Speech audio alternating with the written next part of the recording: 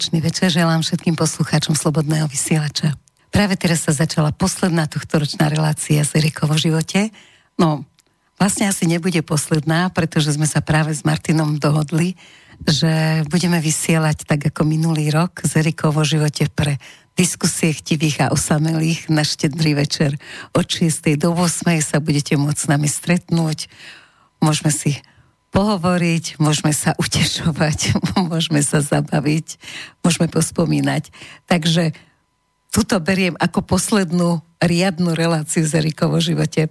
Dúfam, že po celý rok boli pre vás moji hostia inšpiráciou a príjemným darom.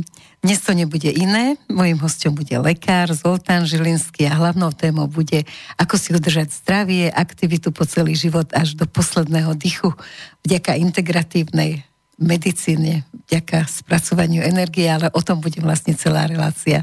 Tak ako vždy, aj dnes sa budete môcť dovolať do štúdia, budete nám môcť cez maily dávať svoje poznámky, otázky, odkazy, dokonca aj po maďarsky môžu, že? Aj po nemecky môžu. No dnes to máte fantastické.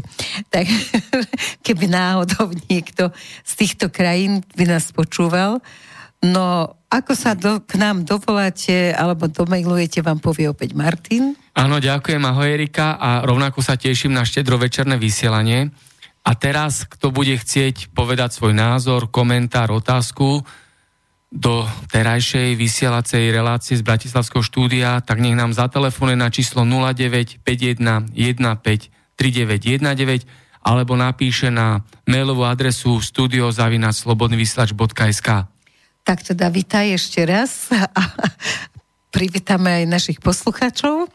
Ďakujem veľmi pekne ešte raz a prajem tiež poslucháčom príjemný večer pri počúvaní dnešného vysielania v tejto krásnej predvianočnej dobe. Ty si hotový profik, počúvaj, no fantastické. No ale začneme troška také kurikulum vitae, lebo teba život zavial niekam a to už povieš vlastne ty. Tak narodil som sa v meste na juhu Slovenska v Nových Zámkoch v roku 69, to sú už roky trošku dávnejšie, dá sa povedať. Ja ti ich závidím. Niečo som si už prežil. A začínal som v podstate svoju medicínsku kariéru v nemocnici v Nových Zámkoch ako anesteziológ s ukončenou viac menej atestáciou a potom som prešiel na ortopedické oddelenie, kde som pôsobil určitú dobu a potom doba priniesla, že som zdvihol kotvy a prešiel som do Nemecka, kde som pôsobil na začiatku ako traumatológ a ortopéd v blízkosti Drážďan v jednom mestečku Géra. Tí, čo sledovali cyklistické pelotóny, poznajú Géra ako také mesto. No a potom som skončil a zaujali ma cesty vetri na sever Nemecka v krásnych Brémach, kde som pôsobil 6 rokov na jednej privátnej ortopedickej klinike na oddelení spinálnej chirurgie chrbtice. A ďalší krok ma zaviedol na juh Nemecka, do Bavorska, kde som pôsobím doteraz ako ortopéd a spinálny chirurg. Zaoberám sa športovou ortopédiou a zaoberám sa v posledných rokoch aj veľmi intenzívne energetickou medicínou a integratívnou medicínou, kde vidím vlastne neprebádané možnosti, akým spôsobom človek dokáže s vlastným úsilím, pravidelným prístupom dosiahnuť jedno trvalé zdravie a byť šťastný a prežiť ten život tak, ako by si to predstavoval. No znie to tak jednoducho, ale ako vidím cestou všetko, ako ty, čím si prešiel, takže asi treba mať spojenú tú hlavu s tým telom. Strach z krvi nemáš, to je isté, ale nemal si strach ani keď si šiel von, vedel si dobre po nemecky? Veľmi sa teším otázke strach, to si môžeme rozobrať, lebo mám na to svoj vlastný názor, čo v našom organizme strach s nami urobí a kde nás zavedie. Otázne je, či je ten strach opodstatnený. Keď idem von do neznáma, tak asi mám taký, že keď to nevidím. Sú typy ľudí, ktorí si povedia, beriem to ako challenge. Sú typy ľudí, ktorí to zoberú, beriem to ako výzvu, ktorá mi môže dať šancu do celého života. ale sú typy ľudí, ktorí to zoberú, vyskúšam, ale utekám naspäť. Otázne je, ktorá je tá správna cesta, na túto otázku si musí každý odpovedať sám. Áno, zrejme aj pre každého iná správna láka, to teda s tebou a s tým strachom a s tou nemčinou, to si by neodpovedal. Či si išiel brilantne vybavený? Určite nie, môžem povedať.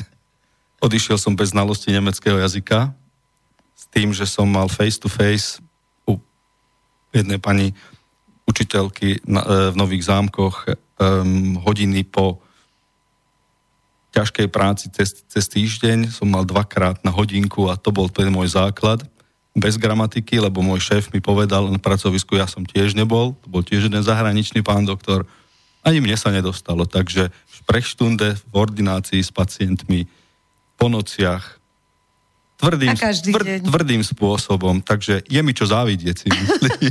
A u lekára je to o to nebezpečnejšie, že keď zle pochopíš a zle vysvetlíš, tak ten pacient naozaj je v ohrození.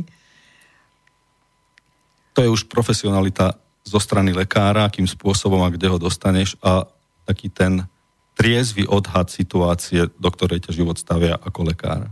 Ty si sa dostal von ako s nejakou rodinnou podporou, alebo si tam našiel manželku, máš deti, predpokladám. Moja pani manželka prišla za mnou, dá sa povedať. Čiže je Slovenka? Je Slovenka, áno. Pôsobila v tiež nemocnici v Nových Zámkoch ako inštrumentárka a v podstate to prebehlo tak, že som sa dostal do Nemecka von, položil som základy pre náš život a ona, vďaka Bohu, musím teraz povedať, ma nasledovala a som strašne šťastný, že tá situácia je tak, ako bola.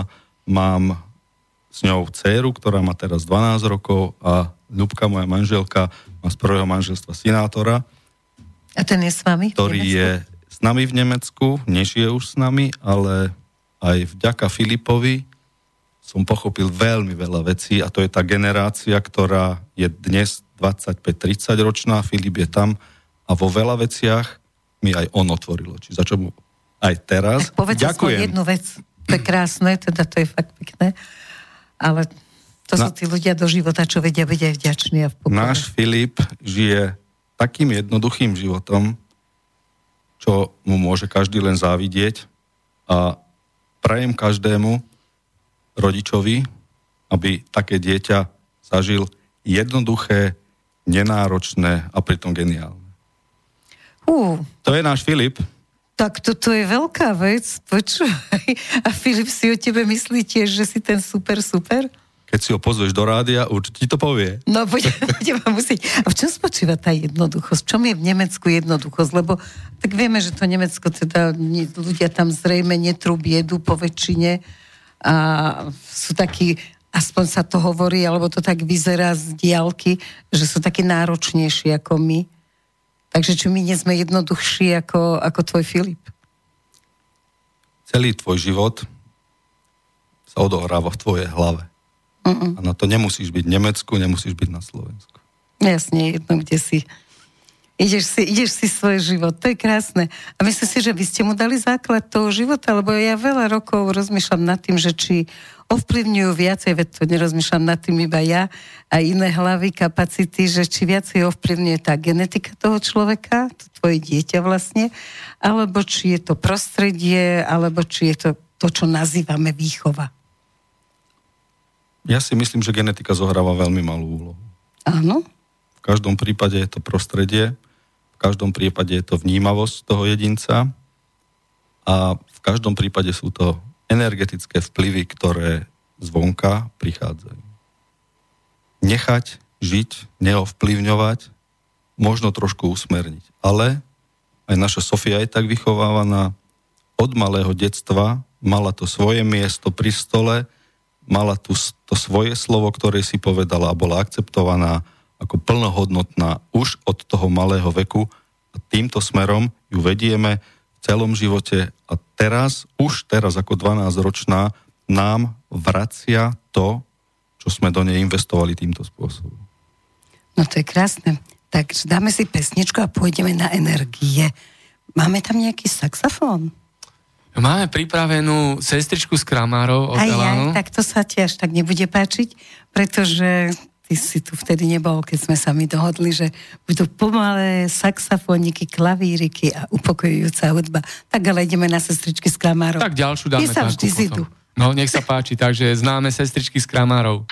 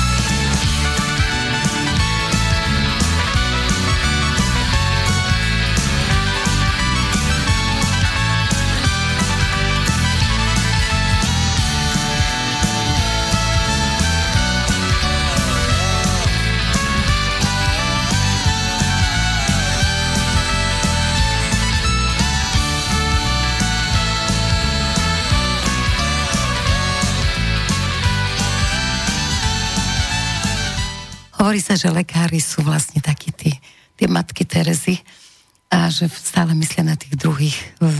Platí to aj v tvojom prípade? Alebo si išiel vlastne cieľene za tým, aby si bol dobrý lekár, ale na seba si myslel. Nie na to, aby som teda len tak slúžil, lebo chcem slúžiť, ale aby som dosiahol to, ako to mám urobiť dobre. Otázka je veľmi dobrá, lebo čím je človek starší, dochádza k určitému prerodu. Máš nejaký sen, máš nejakú predstavu, ale realita je úplne inde. Aby som ti odpovedal na tvoju otázku, áno, moje ego bolo veľmi vysoko.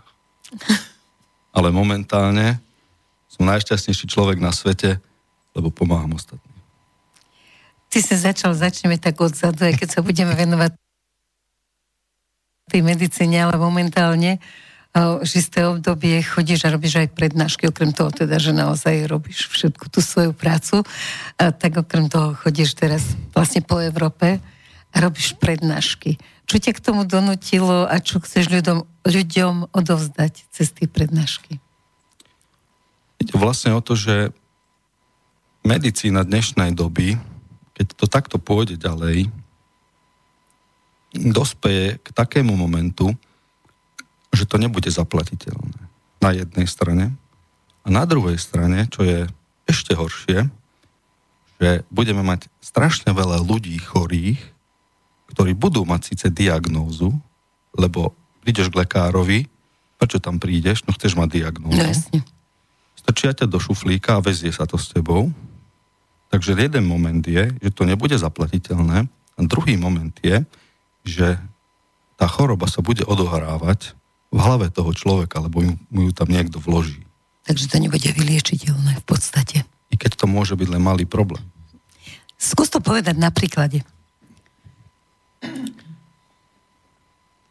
Veľa pacientov príde do praxe ku mne a prvé, čo príde, pán doktor, mám vyhreznutú platničku. Nie. A strká mi do ruky CDčko s obrázkami. Nie, vy máte bolesť. Otázne je, odkiaľ tá bolesť ide. A toto je najdôležitejší moment, lebo ja poznám doteraz. Nájsť príčinu. Jednak, že nájsť príčinu, určite áno, ale lekára, ktorý pozrie obrázok a chce odtiaľ vygumovať tú platničku, ktorá tlačí na ten nerv.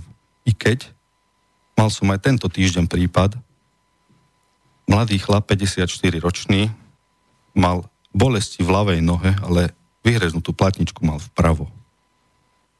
Otázka je, keď mu ju odoperujem, čo mu pomôžem? Pomôžem mu? No nepomôžem mu. A toto je ten najväčší problém. Žijeme dobu uponáhlanú a v tejto uponáhlanej dobe prichádzajú chyby. Preto človek musí prísť dolu, musí sa skľudniť aj ako lekár. Je to náročné, ale keď to dokážeš, tak si ten, ktorý tomu pacientovi dokáže pomôcť. Nehľadíš na ňo ako číslo, hľadíš na ňo ako jedinca s jeho individuálnou diagnostikou, problémom a životom, ktorým prechádzal. Viem, lebo ťa už poznám nejaký ten rok, Erika, že otázka bola trošku smerovaná aj k podvedomiu. Áno, presne. A otázka bola smerovaná aj k duši človeka. Ako to také. Mám v hlave usporiadané a čomu verím. A určite zohráva veľmi veľkú úlohu psychické zaťaženie a možnosť, ani nepoužijem slovo kompenzovania, lebo keď kompenzuješ, už je zle, nejdeš tú správnu cestu. A tvoja bolesť je ochranná reakcia v našom tele a dáva ti signál, že niečo robíš nesprávne. No aj ono sa to akože, táto teória, však ju poznáme roky, ale keď ma fakt začne niečo bolieť, tak teraz sedím a hovorím si, čo robím nesprávne. Ty to máš už tak zmáknuté, teda po česky v úvodzovkách, že vlastne cez to, kde tá bolesť je konkrétne, tak už vieš vnímať toho človeka tak, že to je asi o tomto. Toto v jeho živote nie je celkom v pohode? No, teraz sa približujeme k tomu jadru, tej energetickej medicíne a k tej energetike, kde cez energiu, ktorú dokážeš ty vnímať cez svoje zmysly z toho pacienta, ale aj z jedinca, ktorého stretneš, dokážeš vyčítať, kde sa v tom momente nachádza a čo sú tie momenty, ktoré ho privádzajú k tebe. To tiež nie je náhoda. No a toto je práve tá vec, čo minule tu bola psychologička, pani Andrašiová, ona sa venuje teda tými konečnými štádiami rôznych chorôb. No a ona hovorila, že na škole, na medicíne sa vôbec neučíš takéto veci, že ako vnímať pacienta, ako pracovať jeho psychikou. A ja si myslím, teda ty si dlhšie doktor, ale ako sledujem svojich známych doktorov, tak jednoducho vy máte z tej školy, keď odídete, tak vy máte všetko v takých škatulkách. Keď je takýto prejav, tak to je toto. A ty nedúmaš nad tým, že v akom je v tom človek v tom momente, v akom je štádiu, čo sa deje, alebo také. Myslíš si, že sa toto môže zmeniť v štýle výučby na medicíne? Veľmi dôležitý moment je, že ty keď skončíš medicínu, si myslíš, že si doktor. To ešte nie si. Máš len diplom. Potom nastáva tá životná cesta, ktorá ťa učí. A nakoľko si vnímavý, to ovplyvňuje to, kde sa dostávaš, ako sa dostávaš a akým lekárom budeš. A akým lekárom si. To nie je to, ako sa ty vidíš. Ale ako ťa vidia pacienti. To je, ako ťa vidia pacienti. Lebo najlepší doktor je ten, ktorý vie pekne zašiť ranu, lebo to ty vidíš. Ale čo sa udeje vo vnútri, to už toho pacienta až tak veľmi nezaujíma. Takúto dobu žijeme. Takú dobu žijeme povrchnú, naozaj povrchnú. A je to presne o tom, že najusmievavejší lekári majú ako najviac pacientov, lebo však on je taký milý. Ale často za tou milotou sa skrýva troška nedokončené to všetko, čo by malo dozdať pacientovi. V tomto ale momente, ešte odpovedajúc na tú otázku, musím spomenúť nejaké tie mená z môjho života, ktoré do veľkej miery ovplyvnili moju pracovnú, ale aj súkromnú, dá sa povedať, životnú cestu. A mal som, ako som spomenul, na začiatku som pôsobil ako anesteziológ môjho veľmi dobrého priateľa, dnes už nežije, Ernesta Romsauera, od ktorého som sa strašne veľa naučil. A počas štúdií mi prichádzajú vždy, aj teraz ešte dve mená. Jedno je pán profesor Makaj a druhé meno je William Bada. To boli takí učitelia v mojom živote, od ktorých som si odniesol najviac, akým spôsobom pozerajú na svet, ako pozerali na život. A začal som chápať, že tá medicína nie je len o tom, že strčiť toho pacienta do nejakého šuflíka, ale skutočne pochopiť tú podstatu tej veci, aj možno nie tú, ktorá je práve v tej učebnici napísaná. Lebo tam sa rozlišuje lekár od lekára. A to si málo kto dovolí ísť proti učebnici. Tebe sa už podarilo niečo také? Že vlastne ja viem, že sa ti to darí, ale keby si sa tým nejak troška pochválil, že ideš tiež mimo tých šuflíčkov a čo ťa k tomu doviedlo? To je ešte zaujímavejšie. Čo ťa doviedlo k tomu, že treba sa pozrieť na to troška aj inak? Vieš, ja nezabudol som na jedno, odkiaľ som vyšiel, a že individualita.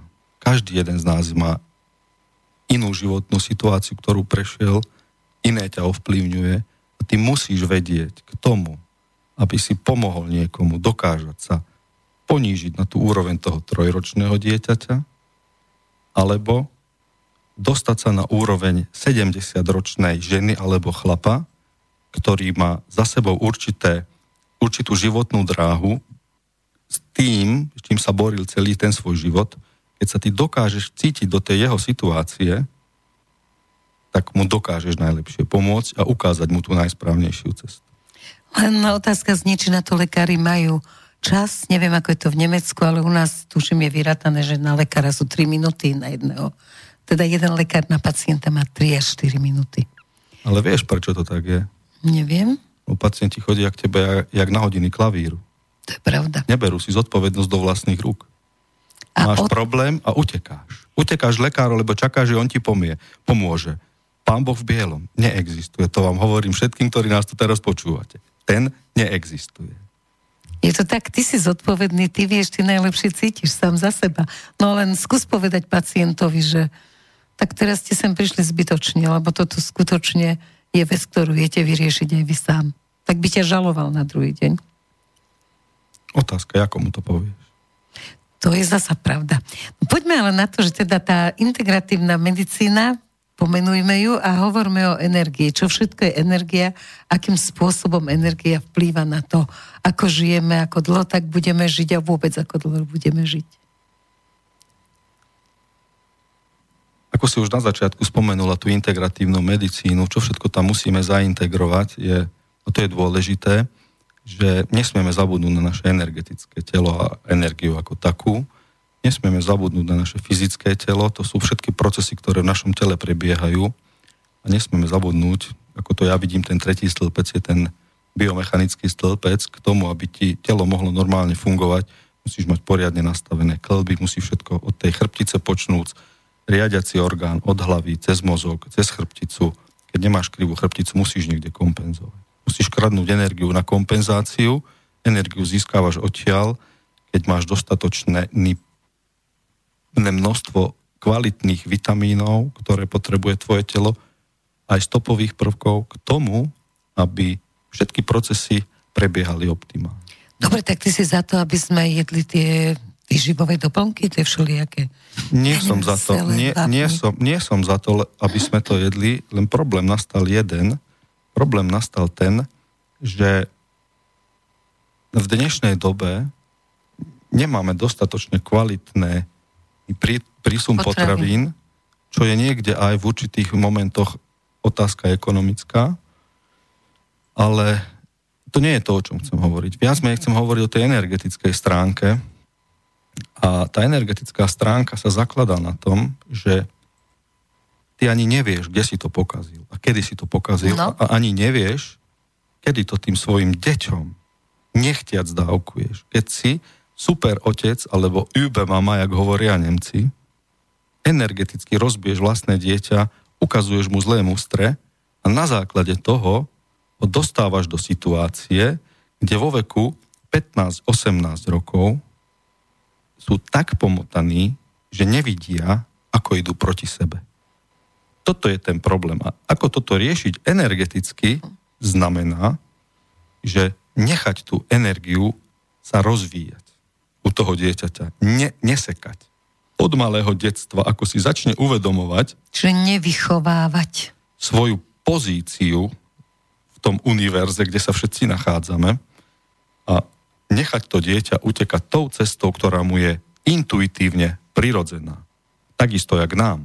Intuitívne nechcem tam ísť do tej práce, ale idem tam už 20. rok. Lebo nemám z čoho zaplatiť nájomné? Tam je tvoja choroba. Jasne.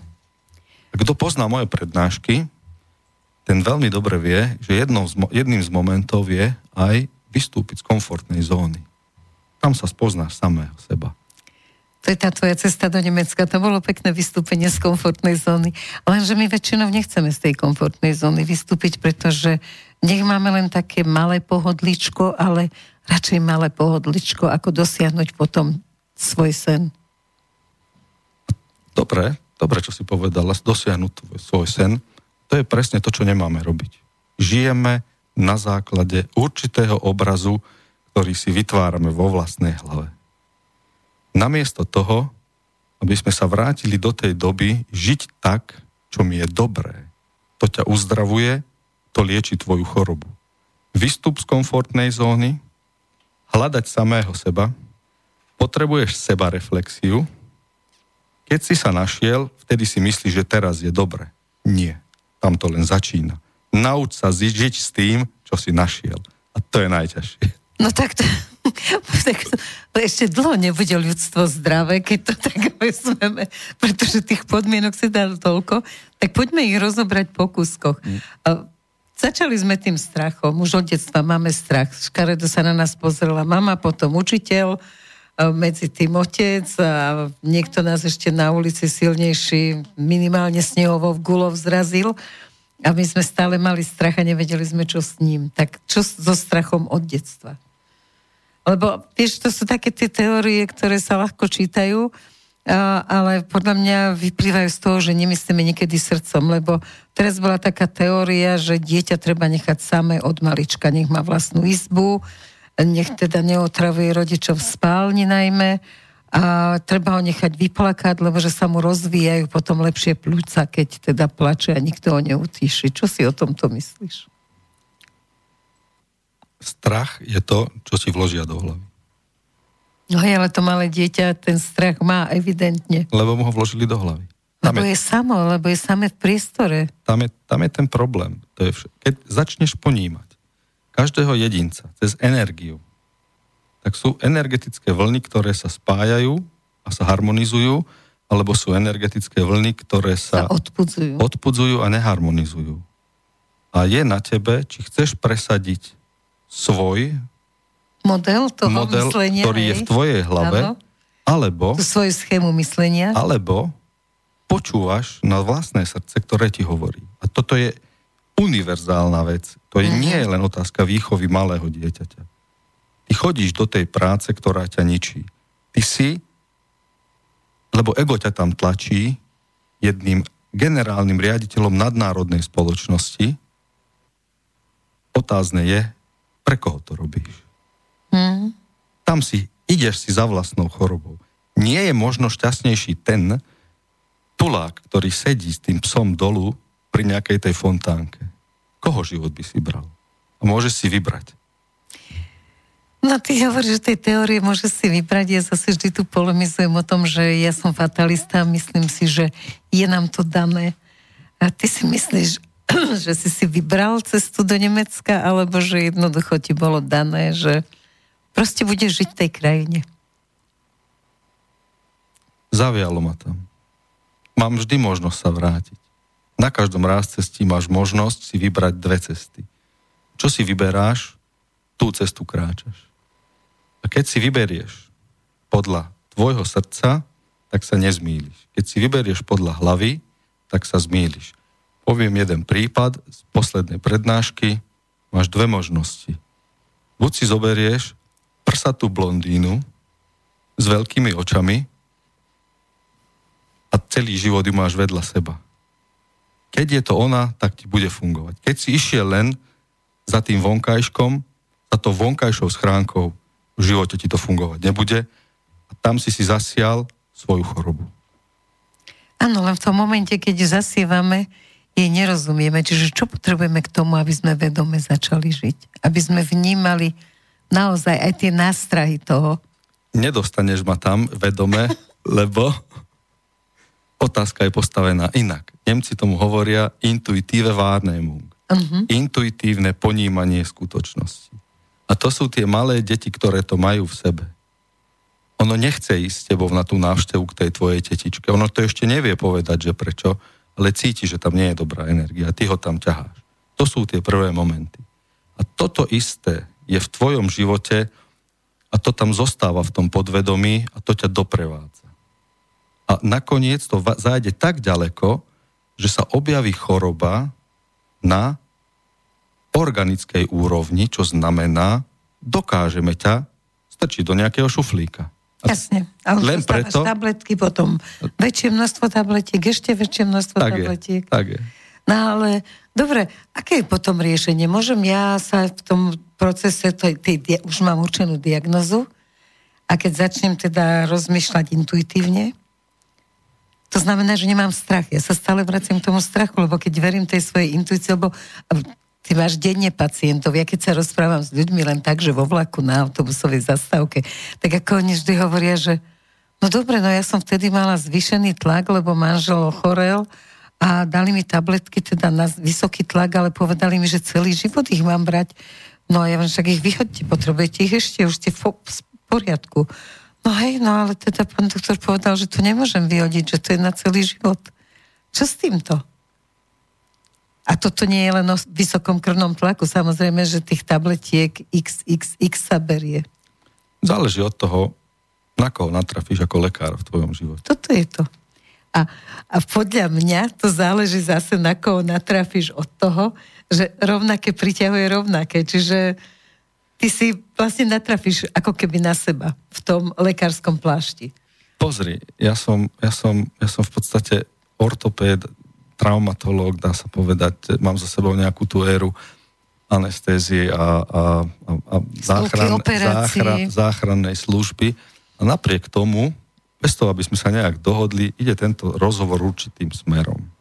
Možno niekto, kto ma poznal z minulosti, by očakával, že sa tu teraz budeme rozprávať o nejakých heroických operáciách, ktoré človek vykonáva na tej chrbtici a čo som mal možnosť okúsiť. A napriek tomu idem tú svoju cestu, ktorá ma naplňa. A toto je vlastne ten odkaz, ktorý by aj z tohto večera mohol na našich poslucháčov prejsť, že nie to je dôležité, čo si vytvoril v hlave, lebo ja som to tam mal naprataného dosť. Teraz začínam mať poupratované, dá sa povedať. Áno, učenliví ľudia tam majú kopu vecí, ktoré sú dôležité a najdôležitejšie. Čo je najkrajšie na celom je, že táto cesta, ktorú teraz kráčam, ma robí šťastným a nemá konca. Ja sa dennodenne z rôznych stretnutí, ktoré mám, z čítania, z literatúry, zo štúdia, z meditácií napríklad tiež, posúvam na jednu nekonečnú cestu, kde hľadám to, čo je zdravie, čo je choroba, ako najlepšie pomôcť ľuďom. Dobre, dáme si pesničku.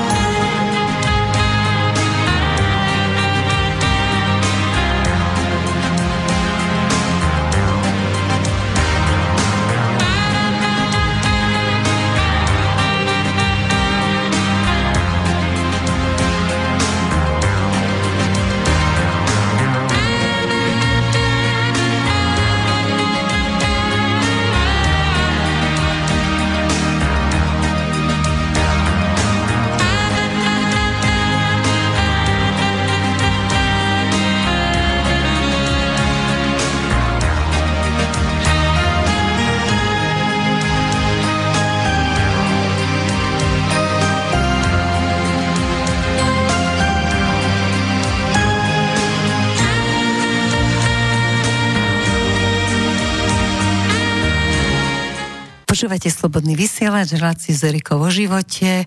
A teraz má slovo Martin. Áno, prišiel nám do bratislavského štúdia mail od poslucháča Milana, ktorý nám napísal takéto zaujímavé vety. Dobrý večer. Pani Erika spomínala zdravie do vysokého veku.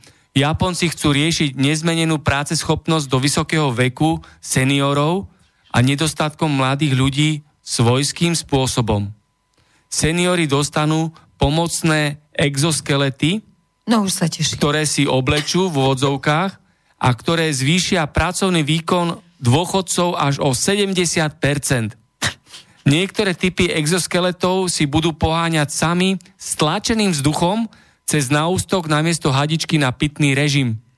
Posluchač Milan tam napísal aj zdroj, odkiaľ to čerpal tú informáciu, takže odpovedať bude Zoltán Zžilinský, lekár, ktorý je hosťom tejto relácie. A teda dúfam, že ma neodstrašíš tou reláciou, že ešte na sklonku života budem chodiť v nejakom exoskelete, aby som bola užitočná pre štát. Veľmi pozorne som počúval otázku. No. A nejedná sa o zdravie, jedná sa o zvýšenie produktivity. Tak. A tam je problém. My nie sme programovaní na to, aby sme zvyšovali produktivitu. My sme programovaní na to, prichádzame z prírody, aby sme normálnym, prirodzeným spôsobom prežili ten svoj život a užili si, a to je energetika, zaslúžene vek po svojom produktívnom pracovnom živote. A tam je ten problém, že hľadáme cesty k tomu, ako budeme super ľudia, pričom, keď budeme normálne žiť, čo už ten pojem normálne, ani pomaly nevieme, čo znamená, sme naprogramovaní na 120 rokov. No len teraz vysvetlí to normálne. Ono to funguje veľmi jednoducho. Každá jedna bunka v našom tele má určitú životnosť a ona sa obnovuje. To máš presne tak, jak s topánkami. Keď si mi nebudeš kopať do plota, do steny, budeš sa o ne starať, tak ti vydržia dlho. Toto si ty. Tu prichádza otázka stresu, tu prichádza otázka strachu, jak sme sa bavili, to ťa najviac zoberie určitým smerom, tlaky, ktoré si sám sebe vytvoríš do hlavy, a to je to, že schádzaš z tej harmonickej pre teba vytvorenej cesty, ktorá ti zaručí, jediná, ktorá ti zaručí, že žiješ vyrovnaným životom a presne budeš vedieť, v ktorej situácii, čo je pre teba príjemné, nie je dôležité, vedome som povedal tento výraz, príjemné. Čo je pre teba príjemné, lebo ty nie si na to programovaný, nie preto si prišiel na tento svet, aby si sa trápil. To trápenie si vyberáš sám. Či vedome, alebo podvedome, lebo si odolal tomu, čo okolie do teba tlačí. Neodolal si tomu, čo okolie tlačí. Neodolal si tomu, čo okolie do teba tlačí. A tu je nebezpečná situácia, čo sa týka našich detí. To je muster, ktorý im dávaš z domu, čo im ukazuješ, namiesto toho, aby si mu ukázal cestu kadiaľ, chceš ho dotlačiť. Príklad. Nedokázal si byť vynikajúcim fotbalistom. Drvíš to svoje dieťa. I keď ono chce hrať klavír. A už o 5 ráno je na ihrisku. Napríklad. A toto sú tie energetické momenty. Každú jednu situáciu dokážeme vnímať cez energetický pohľad. Odpoviem divákovi, čo je na tom harmonické, keď ako 85-ročný si budem fúkať kyslík do hlavy, aby som dokázal montovať nejaké skrutky za pomoci tohto exoskeletu. To je hrozostrašné vyslovenie. To už radšej fúkať v 80-ke. Teda možno na nejaký klarinet. Ty máš rád saxofóny a klarinety. Takže takýto je môj názor na exoskelety. No, ja som sa úplne zlakla, že keď mám byť užitočná pre štát do posledného výdychu a budem chodiť v nejakom... To je biorobot, ale bohužiaľ je taká teória, že aj takto v tej krajšej forme bez tých skeletov, že sme bioroboty. Čo si o tom myslíš? Lebo to sa týka životného štýlu, lebo som sa ťa chcela na to opýtať a automaticky cez tento mail vlastne prichádzame k životnému štýlu, lebo iní ho majú Japonci, iní ho máme my, zrejme v Nemecku je tiež iný. A keď človek naozaj vidí svoj cieľ Arbeit macht frei, iba v práci, tak to je, nie je to až... Pre štát je to výhodné, ale pre toho človeka to nie je výhodné. A súčasne cez ten životný štýl sa ťa chcem opýtať na to, že je teraz veľmi veľa štúdií, ktoré hovoria o tom, že nevieme oddychovať, málo oddychujeme a naše telo, bunky, všetko sa opotrebováva práve týmto. A tým ešte chcem zájsť až k chrbtici. Áno, je to veľmi komplexná otázka, ak si ju postavila, ja ju skúsim trošku rozobrať. Hej. Jedna vec je otázka toho, že kde ťa tlačí systém. Ale to si tiež ty vyberáš, pozor, to je tiež niekde tvoja intuícia. Ako si to nastavíš? Nie je to tak, že každý z nás musíme mať drahé auto, nie je to tak, že každý z nás musíme mať dom s bazénom, najväčšiu loď, lebo sused má, ja musím mať 2-krát takú. A to sú tie momenty, kde si ty nastavuješ samého seba, staviaš do situácie, do pozície, čo si sám v hlave vytvoril. Lebo to je tvoja predstava ideálneho života, tvojho. Ale či ti to pomáha k tomu, aby si zregeneroval svoje bunky, za peniaze nekúpiš, to ti poviem hneď. Či sa dožiješ 120 rokov, alebo sa dožiješ 80, tiež nie je jedno, či posledných 35 rokov sa napchávaš tabletkami a depresia hore-dole a chodíš po doktoroch a nechávaš tam peniaze. Jediný pohyb k doktorovi a domov. A ďalší moment je presne to, čo si hovorila, to odbúranie toho stresu a toho strachu. Staviaš sa do pozície, sám si vytváraš situácie, ktoré ti prinášajú strach, ktoré ti prinášajú stres, ničia ti imunitný systém, berú ti energiu, potrebuješ z iných zdrojov, prichádza to, čo som ja v živote v škole nepočul, že burn out. Vyhorenie. To som v živote nepočul, nás to ešte nevyučovali v tom období. Fakt? Dnes je to moderné ochorenie. Máš burnout? A nemalo to len cez, že iný názov? Či fakt tedy to ľudia nemali? No, nemali ten pocit vyhorenia? Ja ti musím jednu vec povedať. Ja som ešte študoval a začal som študovať pred 89. A môj svokor má dnes 80 rokov, cez 80 rokov má už. A on keď mi povie, že o 3:30 sme už boli doma, robili sme na tej našej záhrade. To je fakt. Zober si, koľko ľudí by to dnes zmenilo. No. A baviť sa o fotbale, sadnúť si do krčmy. 2-3 roboty. To máš aj v Nemecku. To je životný štýl. Sme boli na chate, opekali sme si. To je životný štýl. To je životný štýl. Nemci musia tiež chodiť do 2 prác, aby mohli zaplatiť hypotéky? Či tam to je troška voľnejšie? Niekedy mám pocit, že ešte tvrdšie ako tu. To sú reality, ktoré vidím v tom živote. Zarábajú viac číslo na výplatnej páske. Ale keď poplatia to, čo poplatí Slovák, viac im toho nezostane na ten život. V tých potravinách, čo si potrebujú kúpiť. Určite je aj tam vrstva ľudí, ktorá je veľmi vysoká, ale sú vrstvy ľudí, ktorí skutočne... Čiže nemecký dôchodca sa nemá o moc lepšie. Záleží od toho, akou cestou prešiel, aký pilier si odkladal. Ale poznám veľa takých, ktorí dokázali za celý ten život postaviť dom, ktorý dnes prenajímajú v Nemecku a za tie peniaze a dôchodok, čo dostanú, žijú treba na Balatone. Len kvôli tomu, že majú životné náklady oveľa nižšie. Európska realita. No, toto nie je veľmi veselé. Ale o tomto sa nechceme baviť. Nie, ale chceme, lebo súvisí to so zdravím. Súvisí to so zdravím, že naozaj, keď ja nemôžem na tú starobu, kde fakt je všetko spomalenejšie a iné a troška zložitejšie a ťažšie aj s tým kyslíkom, menej ho dojde do tej hlavy, tak vlastne človek potrebuje nejakú istotu. Nie je to o tých istotách, že proste viem, že ma nenechá, ja neviem kto. Na štát sa nespoliehaš a deti toho majú, kým poplatia hypotéky. Takže nemáš takú tú istotu. To nemáš nikdy. No to nemáš nikdy. Istota neexistuje. To je jedno, či žiješ v Nemecku, alebo žiješ v Amerike, alebo žiješ... Tí starí ľudia majú obrovský stres. Nie len starí, teda ja ti poviem, jak to je. Čo si investoval do svojho dieťaťa, to sa ti vráti naspäť. Že ti pomôže dieťa, hej? Tak to je. Zober si ostatné civilizácie, oveľa jednoduchšie civilizácie. Stačí ti zájsť do Latinskej Ameriky, kde žijú v komunitách, kde ľudia si navzájom ten najmenší dáva energiu tomu najstaršiemu. Poznám štúdie z Nemecka. Dôchodcov nemeckých v domove dôchodcov dali dokopy s deťmi 5-ročnými. Bol urobený pilotný projekt. Po 4 dňoch tí starci zahodili barle a tancovali s tými malými deťmi. Toto je energia. Tak si cucli. Toto je energia. Dieťa má nadbytok, starý človek málo.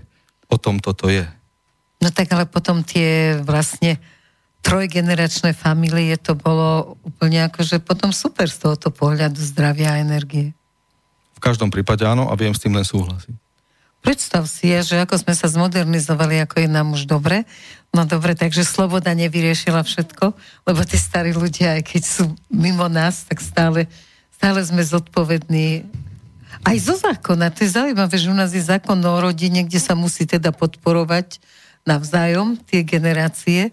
Neviem, či to je v Nemecku, ale ten starý človek by nikdy nepovedal, že počúvaj ma, syn môj, ty si povinný zo zákona mi pridať na ten dôchodok, nech mám aspoň z čoho žiť.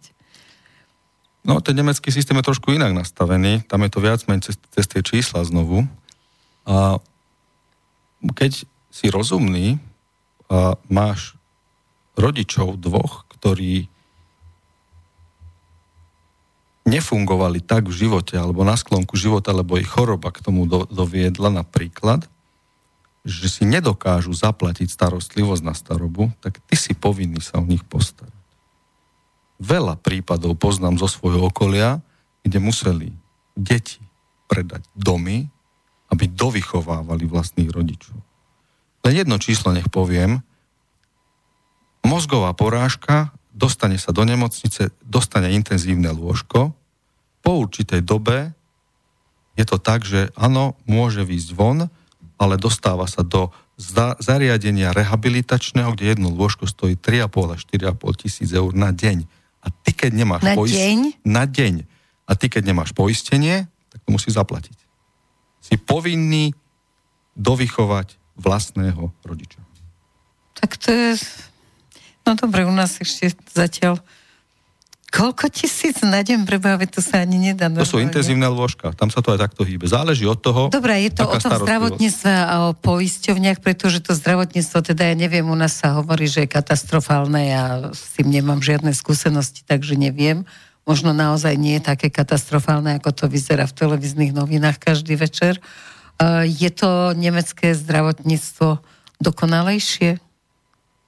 Nehovoril by som o dokonalosti. Ja poznám aj veľmi špičkových odborníkov v rámci Slovenska, ktorí hocikedy schovajú do vačku aj tých nemeckých lekárov niektorých. Čiže tam je lepšie polohovateľná posteľ? Dostupnosť toho zdravotnej, z tej starostlivosti je možno trošku lepšia, aj keď už teraz po 15 rokoch v zahraničí nepoznám natoľko situáciu na Slovensku, ale len z počutia zo strany svojej rodiny alebo známych viem trošku posúdiť, ale neviem sa k tomu vyjadriť. Jasne, ale nemecké vieš, takže ja si myslím, že v podstate všade sú tí chorí, akože vyslovene, možno ten systém poisťovní je iný, ale akože predĺžuje sa neustále vek ľudí. Ale nie tak, ako si ty hovoril, že sme stavaní na tých 120 rokov, že proste ten náš systém fyzicky by toľko mal vydržať, ale predĺžuje sa umelo na tých tabletkách. Ja som to teraz videla... Ja ti dám inú otázku, alebo protiotázku, alebo iným spôsobom sa k tomu postavím. Ty si myslíš, že nedokáže sa dožiť takého istého veku pri inom životnom štýle? A tam je ten problém. Otázka je, že keď to treba pochopí niekto, teraz dajme tomu, že nás počúva 75-ročný pán, myslí si, že ešte môže niečo urobiť? Keď tých 75 rokov nerozmýšľal nad tým, že čo a ako, takže povedzme, že je na tabletkách, klby už sú zlé, reuma už ukázala svoje. Má ešte šancu to zmeniť? Dokedy je telo regenerabilné? Je to strašne individuálne. Keď niekto sa postaví pre teba ako pacient a má tú svoju diagnózu ortopedickú alebo viac menej ťažkosti, keď má, tak inak sa ti pracuje s niekým, kto má 40, s jeho rezervami, ktoré ešte má, a inak sa ti pracuje s niekým, kto má 75. Ale u každého dokážeš ešte do určitej miery nasmerovať tú cestu k tomu, aby si mu či už uľavil v bolestiach, alebo spravil ho šťastnejším na ten zbytok života, ktorý tam očaká.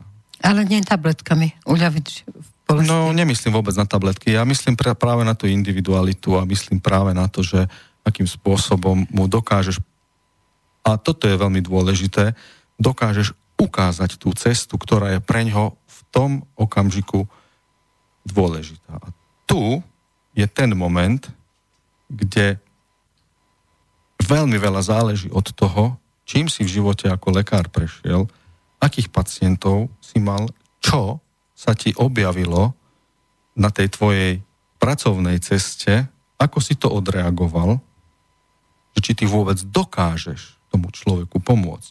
Lebo sú aj stavy, keď si povieš, OK, toto je treba prípad, ktorý treba operovať, pomôžeš mu operáciou.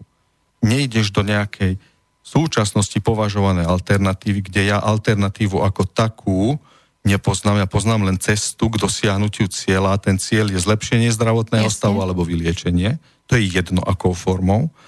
A tu ide vlastne o to, že ktoré nástroje ty máš v ruke. A to je to, čo si študoval, čo si cítil, čo si spravil reflexie za základe toho, koho si kde ako stretol pacienta, liečil a ako si mu pomohol. A najzaujímavejšie na celej veci je ešte aj to, že neexistuje univerzálny recept.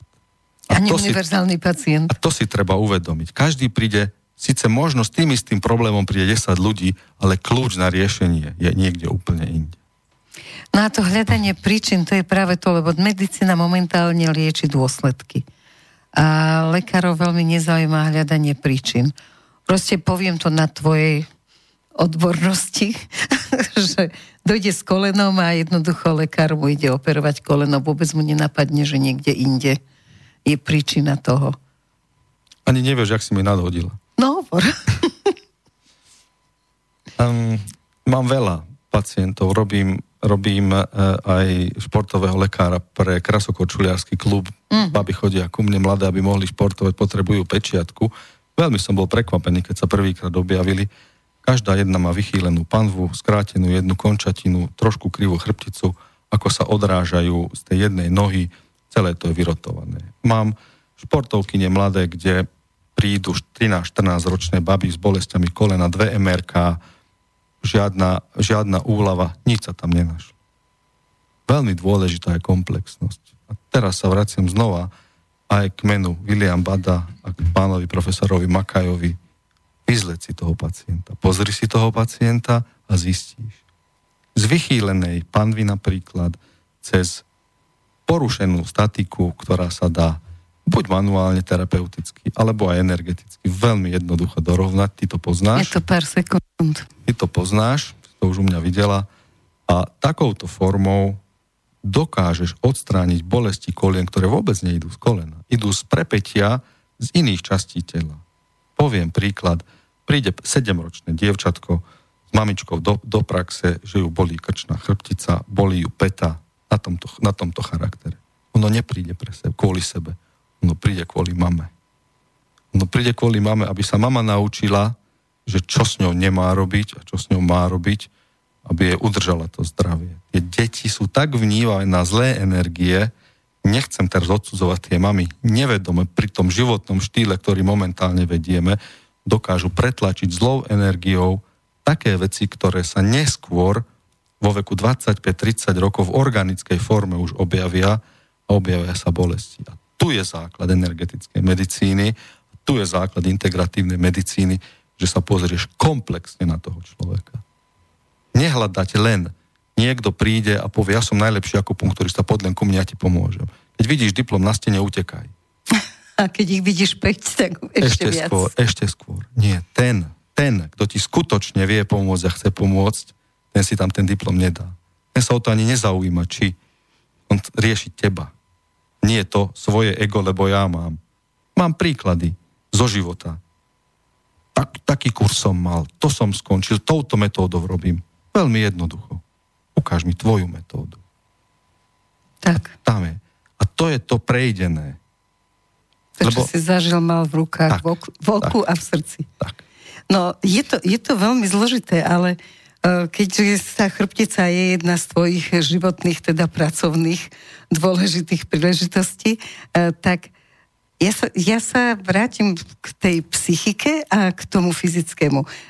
Lebo často deti, ktoré majú skoliózu, tak jednoducho je to o tom, že ich rodičia nežijú v súlade, v harmonii a to dieťa sa podvedome vychyluje k jednému z tých rodičov, ktorého ako keby vnútorne považuje za menej vinného z tej situácie.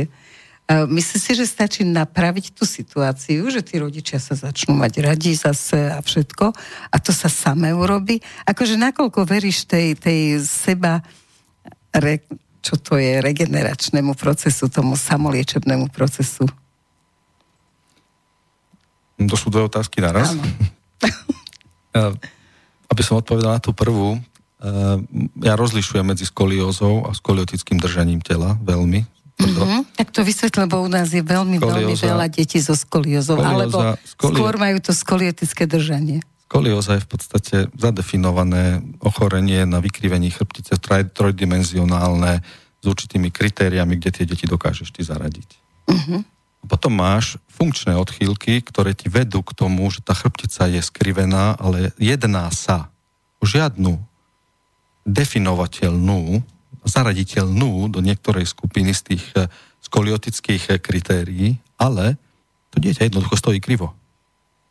A presne preto začne bolieť to kolienko, presne preto začne bolieť tá krčná chrbtica, presne tam prichádzajú bolesti tej hlavy. A teraz ti odpoviem na tú otázku, čo si mi postavila. Sebaliečebný proces. Nazvem to trošku inak, lebo to nie je sebaliečebný proces, ale to je navrátenie do optima, by som to nazval takto.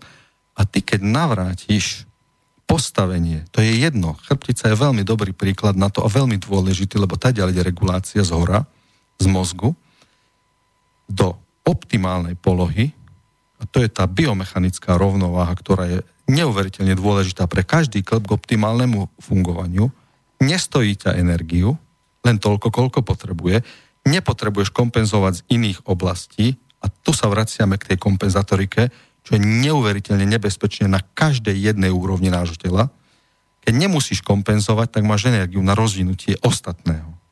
A to je tá správna cesta k tomu, aby si dokázal harmonicky fungovať. Zober si dieťa, ktoré má strach. Automaticky sa hrbí. Ramená dopredu, hlava medzi kolená a nevie, kde by sa schovalo. Zober si dieťa, ktoré nebolo vychovávané v strachu, alebo nebolo mu to dožičené, že sa musí báť, to úplne iným spôsobom sa vyrovnáva so situáciami, ktoré mu prináša život. A to nie je len vo veku 3 rokov, 4. To sa s tebou vezie celý život. Tak toto je. A tu prichádzame na ten moment samoliečenia alebo seba regenerácie, keď tvoje telo funguje na energeticky, na optime, prvý stĺpec, biomechanicky, teraz sme spomenuli, druhý stĺpec a tretí stĺpec, keď dodáš všetko, čo to telo potrebuje na to, aby jednotlivé procesy v tvojom tele metabolicky dobehli, aj s tými stopovými prvkami, spomenula si selén napríklad, aby dobehla reakcia, potrebuješ aj ten selén. To znamená, keď ho nemáš v takom množstve a v tej dobe, keď ho potrebuješ, ty potrebuješ nejak tú energiu, tú reakciu nechať dobehnúť, musí si ukradnúť odinakiaľ energiu. A to je už kompenzácia.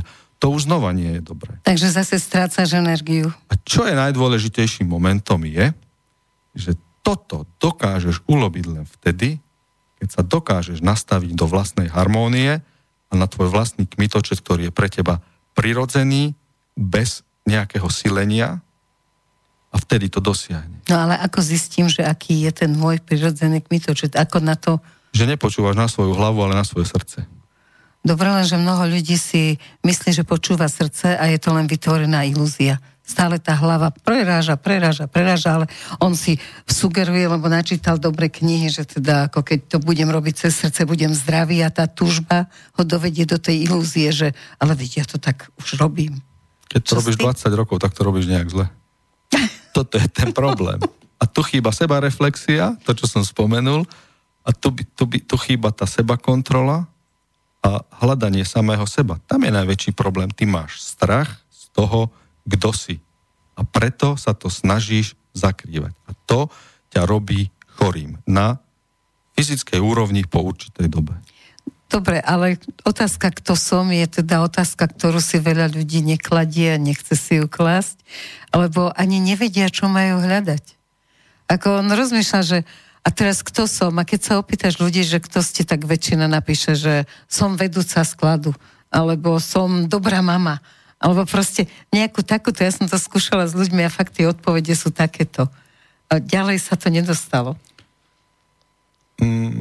Veľmi rád pozvem poslucháčov na moju prednášku. Bude ich určite viacej aj v tomto roku, v roku 2020, v prichádzajúcom roku. Ale kde zistia, že kedy ju robíš? Kde bude, odpoviem ti hneď na otázku, dokončím myšlienku, kde bude interpretovaná aj jedna veľmi dôležitá, zaujímavá vec. Ako si ty vytváraš svoju vlastnú realitu, kde si a kde dokážeš, na ktorom kroku na tej ceste k tej realite, momentálne si chorý, chceš byť zdravý, ideš dolu k tej svojej situácii, kde si už zdravý, vieš tú cestu a napriek tomu, že sa jedná o tvoje zdravie, tak si ochotný kvôli egu, kvôli tomu, že čo povie sused, ako som sa stával doteraz, v očiach ľudí, alebo aby som zaplatil alebo vo hypotéku. svojom vlastnom, presne tak, schádza z tej cesty dolu. A vieš to. A vytvára si sám vlastnú realitu. A tam nastáva ten moment, a toto si vieš premietnúť aj do inej situácie v živote, to nemusí byť len zdravie, že akým spôsobom a čo ťa všetko brzdí. Buď dovolíš, aby ťa to brzdilo a berie ťa to preč, dokonca do protismeru, ideš proti sebe, ale a to pretlačím, lebo sila vôle.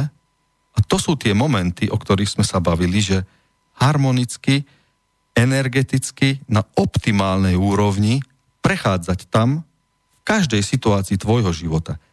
Kde ti to je príjemné. Nie kde ťa hlava berie a kde ťa obrázky, ktoré si tam sám vložil na základe toho, čím si v živote prešiel a čo si vysníval. Chcem mať motorku, chcem mať dom a kvôli tomu teda prídem o zdravie, ale neprekáža mi to. Len potom mi je na nič aj tá motorka, aj ten dom, keď sa nemám ako na tú motorku posadiť, lebo koleno nedovolí.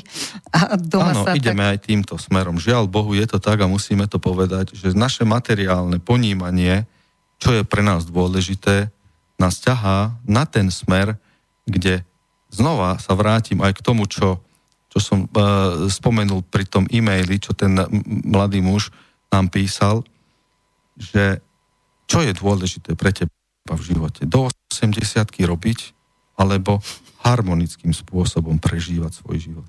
Sám si vyberáš. A to je vytváranie tvojej reality. Bude určite aj skupina ľudí, lebo takto to je nastavené v našom svete, ktorí budú do 80-ky chcieť robiť, jasne. V tých exoskeletoch a budú si dofúkávať kyslík, ale budú aj takí, ktorí budú pozerať zapadanie slnka niekde na Karibiku a nepotrebuješ tomu veľa peňazí, lebo to nie je otázka peňazí. Alebo aj na Balatóne. No, alebo na tom Balatóne. A my máme Liptovskú Maru krásnu. Ja by som tam úplne pokojne pozerala tie východy slnka aj západy.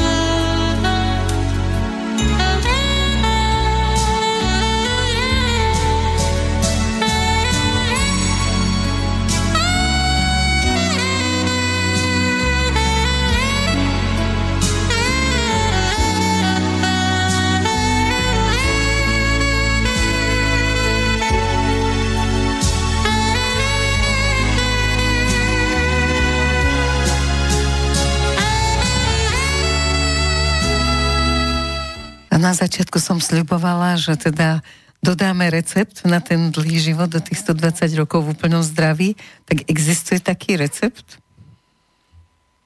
Možno nie na 120, ale pokiaľ budeš riešiť celý svoj život tak, že sa nenecháš energeticky rozkolísať, to znamená... To znamená, že budem stále v pohode? Ja neviem, akože... Teraz mi zomrela mama a ja budem v pohode, akože nič sa nedieje, však ako dobre, veď mala 90, nech ide a nevypustím slzu. Ja ti na to poviem iné, zober si to z iného hľadiska. Jak mi je dobre, ja sa dožijem toľko isto. A jak ja teba Čiže poznám... Čiže vždy sa pozrie, Ježiš, ďakujem ti veľmi pekne teraz túto tému, radšej nechcem toľko žiť. Áno. Môžeš to... Takže vždy je to o tom, že buď vidíš ten pohár poloplný alebo poloprázdny, hej? Že závisí to od tvojho pohľadu. Každú jednu situáciu v živote máš možnosť odreagovať buď doprava alebo doľava. A vždy si vyberáš ty. A ty sa vieš nahnevať v tej situácii, vyletí ti pumpa, dostaneš porážku napríklad, alebo, a to je zaujímavé, odreaguješ ju takým spôsobom, že si z toho zoberieš ponaučenie do budúcna, že čo sa tam udialo, bez toho, aby ti vstúpil puls. Áno. A tomu sa hovorí vyrovnanosť. A to ešte odovzdáš aj svojim deťom. A toto ide okolo teba do tých ľudí. Si predstav dve situácie. Prídem domov, začnem búchať, kopať, nadávať, vykrikovať, alebo prídeš domov a prinesieš trebárs harmóniu, alebo aj do tej práce, do toho svojho okolia. Čo si ty vyberieš? Už harmóniu. No presne tam to máš. Ale nie všetci. Ale každý má možnosť si vybrať. A tým si robíš trebárs problém cievneho systému s tými tvojimi karotídami, tým si robíš koronárny systém na srdci, tým sám sebe si vytváraš svoje úvodzovka. Často sa dusíš od zlosti, v úvodzovkách to šťastie. To je tá situácia, či odreaguješ tak, alebo onak, sa nezmení. Bude stále rovnaká, je to tak. Ten výsledný moment... na ceste k zdraviu, alebo na ceste k chorobe. O tom toto je. Je to pravda, ale potom existujú dedičné choroby, chronické zápaly sú vraj príčinami mnohých ochorení. Čo s tým? Genetické ochorenie. Áno, máš pravdu, sú, ale aj s tým sa dá niečo robiť. Máš otázka chronických zápalov veľmi, veľmi interpretovaná v súčasnosti, áno. Lebo chronický zápal sa schováva za veľmi veľkým množstvom ochorení. Či si zoberieš kardiovaskulárny systém, či si zoberieš neurodegeneratívne niektoré ochorenia, či si zoberieš aj demenciu napríklad, či si zoberieš srdcový infarkt. To je otázka chronického zápalu, lebo zmení sa ti cievny systém. Napríklad, až niekde to zájde až tak ďaleko. Otázka je, že akým spôsobom ty uvedomelo pracuješ na tom, aby si ten svoj chronický zápal tele potlačil. Nechcem teraz vyťahovať informácie typu Nobelová cena na toto, ako medicínman, ako lekár. Veľmi rád ešte raz privítam ľudí na tej mojej prednáške. Bude tam aj o tejto komplexnosti, o tej integrite. Je to pomerne náročné vysvetliť takto do éteru, bez toho, aby som mal nejaký ten slajd premietnutý, len by sa poslucháč do určitej miery zamotal. A to nechcem. Ale dnes už vieme, že chronický zápal sa schováva za veľkým množstvom ochorení, ktoré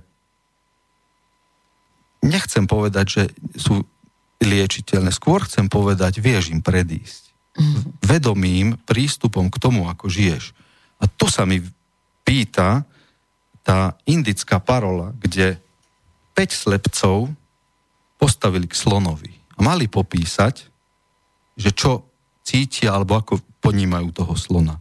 A ten, čo stál vzadu pri tom chvoste, ako lano, ten, čo stál kde mal klí ten slon, ako kopia a tak ďalej.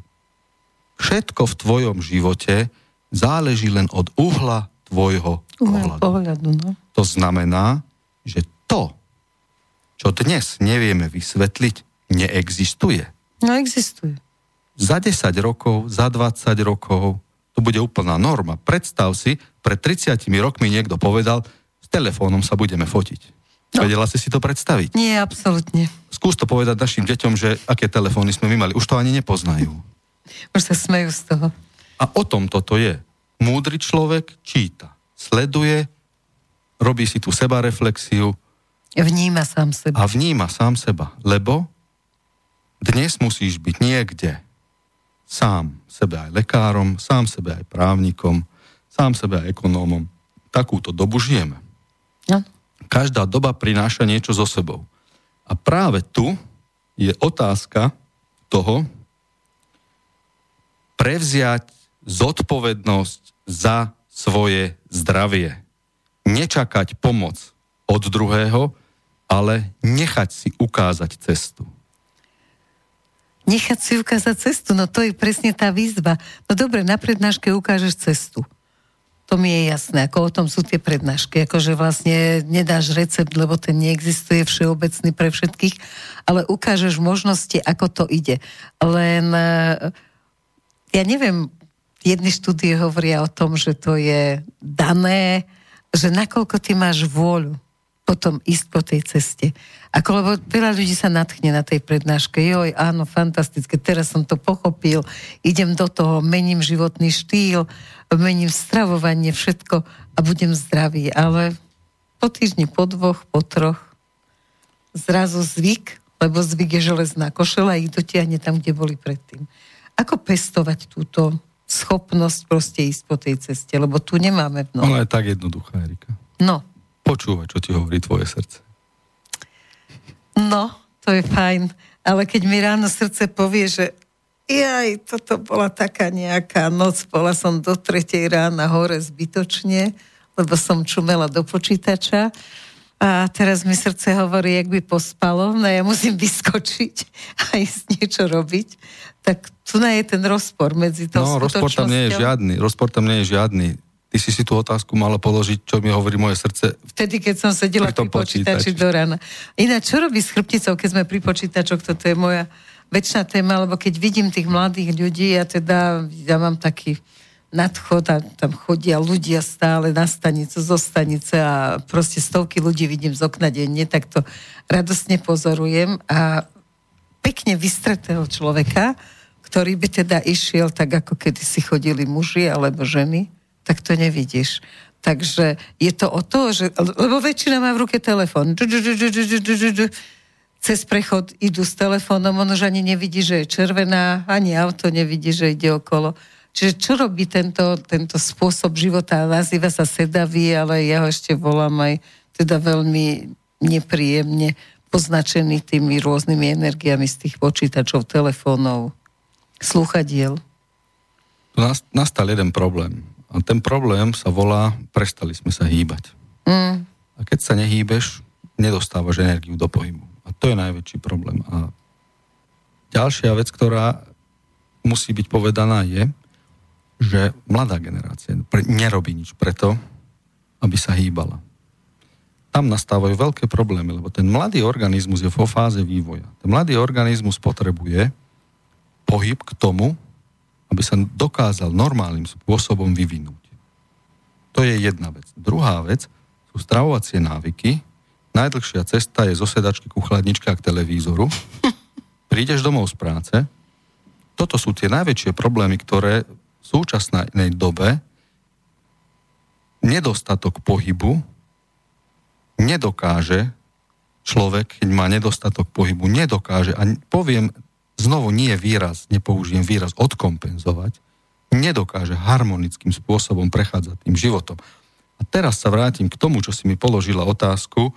75-ročný chlap príde k tebe do praxe, ako mu chceš pomôcť.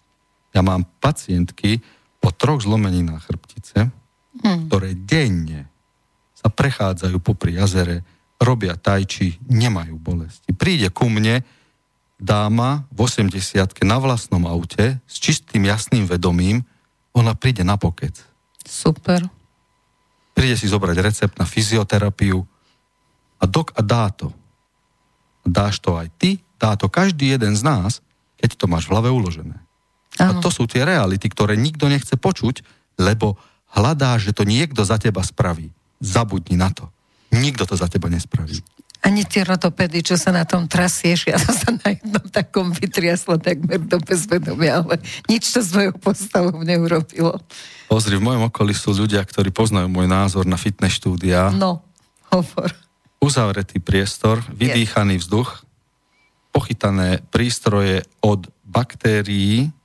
Každý sa potí. Nie, že potí. A pozri si, čo máš vo fitness štúdiách, samé zrkadlo. Ty sa snažíš priblížiť na obraz niekoho, ktorého si videla na titulnej stránke niektorého renomovaného časopisu. To je otázka číslo 1. A tu už, keď sme pri tom, sa mi pýta otázka obezity a chudnutia. Áno. Čo je teraz preferované? Chudneme preto, ako vyzeráme, nie preto, aby sme boli zdraví. Keď si postavíš v hlave otázku, že ty nechceš schudnúť, ty chceš len zdravo žiť, ani si to neuvedomíš, ako tie kilá ti zlezú dolu. Len preto, lebo si to postavila z iného pohľadu. A toto je to, čo ja hovorím o integratívnej medicíne. Dnes sme v Bratislave, chceme ísť do Hamburgu, ale sedíme vo vlaku do Varšavy. Áno, tak toto je. Toto je najväčší problém. A prečo tomu tak je? No lebo sa necháš zlákať. Dobre, ale momentálne naozaj ten tlak informačný cez tie všetky sociálne siete, cez to všetko je tak enormný, že naozaj je ťažké sa tomu vyhnúť. Vôbec nie. Treba to len vypnúť. No to je jediné riešenie, to je akože úžasné, len ja neviem, ja som sa vzdala na 4 mesiace, tuším, 4 mesiace som nemala televízor, som si povedala, nebudem sa, lebo stále pozerám tú politiku a správy a proste už ma to irituje a nenechám sa tým. No len potom ako ideš s kamarátkami a oni ti hovoria niečo, čo bolo včera v tej telke a ty 4 mesiace vôbec nevieš, o čom hovoria, tak si hovorím, že asi návrat televízie bude dôležitý. Tak zase som sa vrátila k televízii, ale faktom je, že môžeš... Si z toho šťastnejšia a zdravšia? Najlepšie sa mi robia relácie. Tých informácií asi potrebujem mať viac ako o tom, že ako svietilo slnko v Horskom parku a jak fajn sa mi tam čítalo pri kávičke a koláčiku.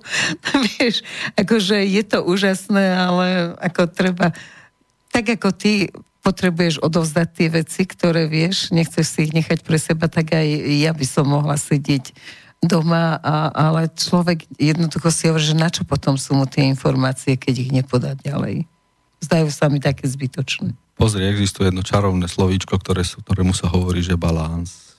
Rovnováha. To musíš nájsť vo všetkom. To musíš nájsť práca, oddych. Keď to nedáš, spánok, práca. Ty nemôžeš očakávať od jedného organizmu po 3 hodinách spánku ďalších 21 hodín fungovania. To nedáš. To sa niekde objaví. A darmo máš ty silnú povahu a povieš, že ja to pretlačím, postavíš si štít. Dnes som mal jeden rozhovor s jedným veľmi milým pánom a tiež ja som si postavil štít. Už to je problém, že sa ideš brániť proti niečomu. Áno. To ti dáva najavo, že to nie je tvoja cesta. Jasne, keď si tam musíš staviť štít. A toto sú tie momenty, kde energeticky ani si neuvedomíš. A to ide v každej situácii v tvojom živote, každú vieš nejakým spôsobom odreagovať. niečo príde, buď sa ťa to dotkne, alebo to prejde vedľa teba. Keď si vystresovaný, tak ani si to neuvedomíš, že aké signály treba z tvoje deti k tebe vysielajú, čo je pre nich dôležité, čo ich pohľadí. A toto je ten moment. Pokiaľ si vyrovnaný, tak dokážeš to prijať, dokážeš na to adekvátne odreagovať a ani si neuvedomuješ, ako rozdávaš svojmu okoliu práve to, čo potrebujú. Tú dobrú energiu, to zdravie, to šťastie. Príklad harmonie. A tú harmóniu. A o tom toto je. No ale v tomto vystresovanom, chaotickom svete, ako k tomu dospieť?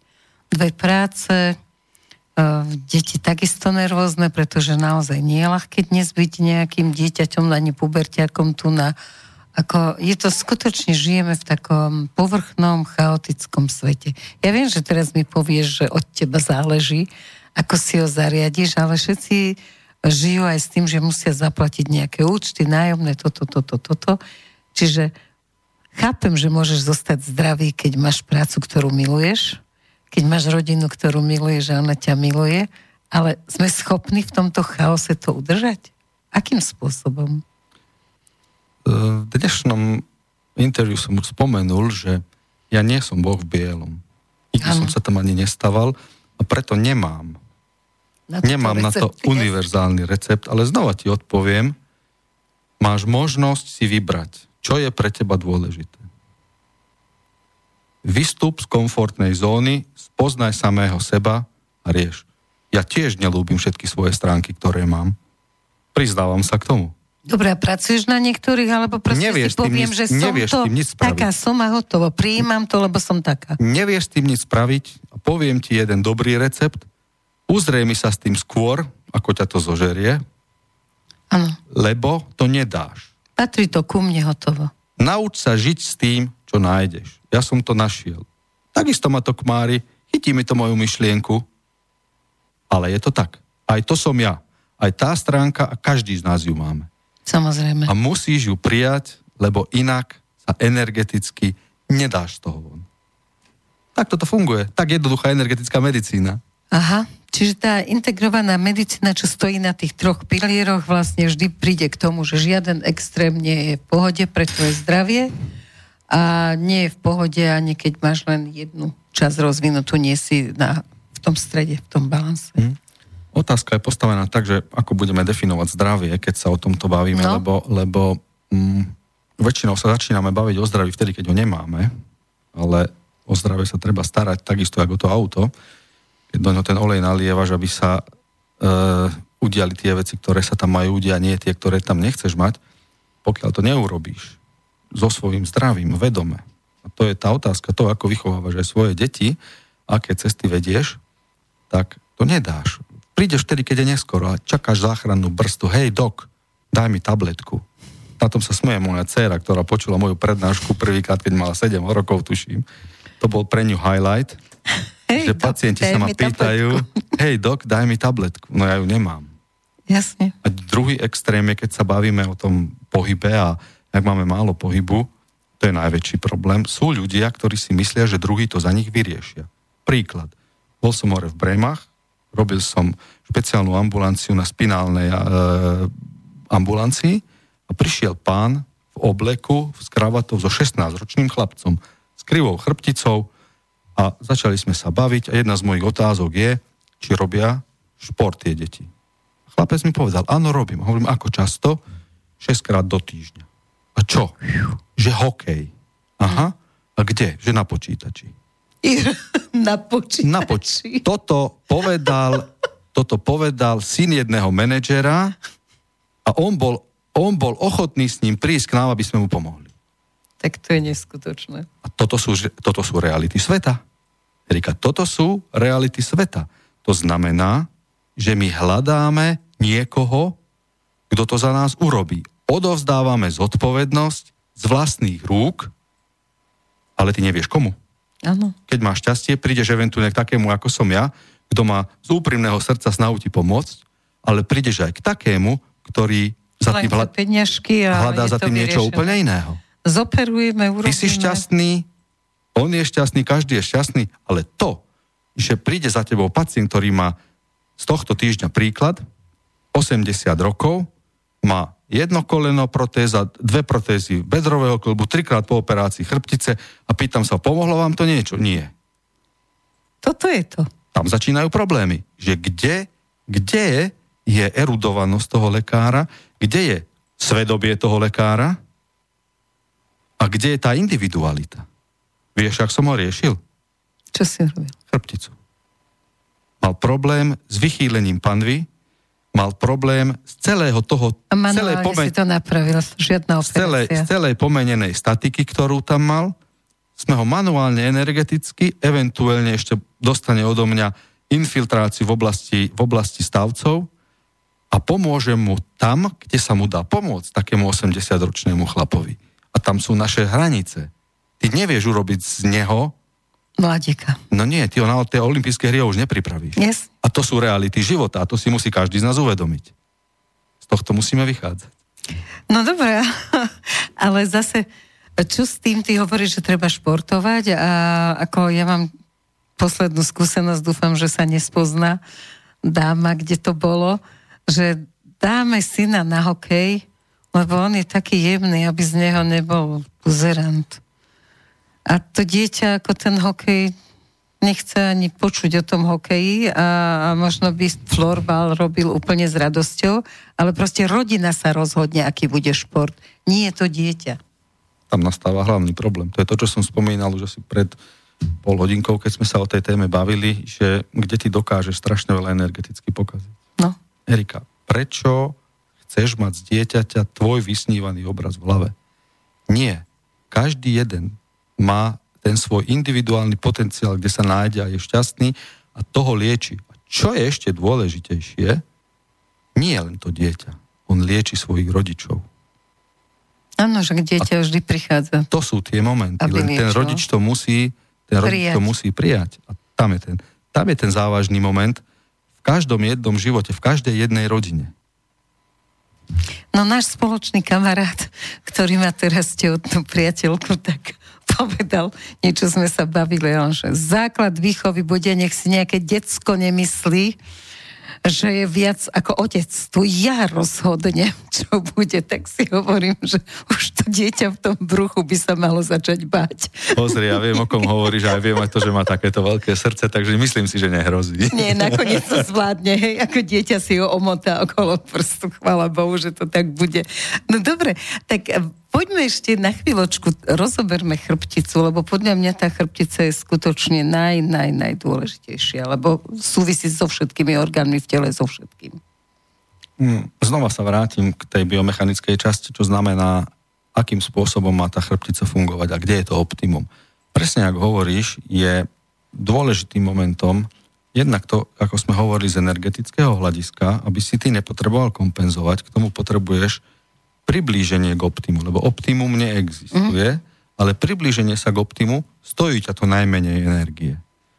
Chrbtica z mozgu vychádzajúce signály, ktoré prichádzajú, neprichádzajú len smerom k tvojmu svalovému systému a ku kĺbom a cez rôzne receptory, akým spôsobom spätné reakcie cez tú miechu, ale má veľký vplyv aj na procesy, ktoré sa odohrávajú vo vnútorných orgánoch v tele. A tam je otázka toho, akým spôsobom sa dokázať priblížiť k harmónii. A tu sa vrátim k tomu, čo už sme tu preberali, akú strašne dôležitú úlohu zohráva pohyb v tele človeka, to je jeden moment.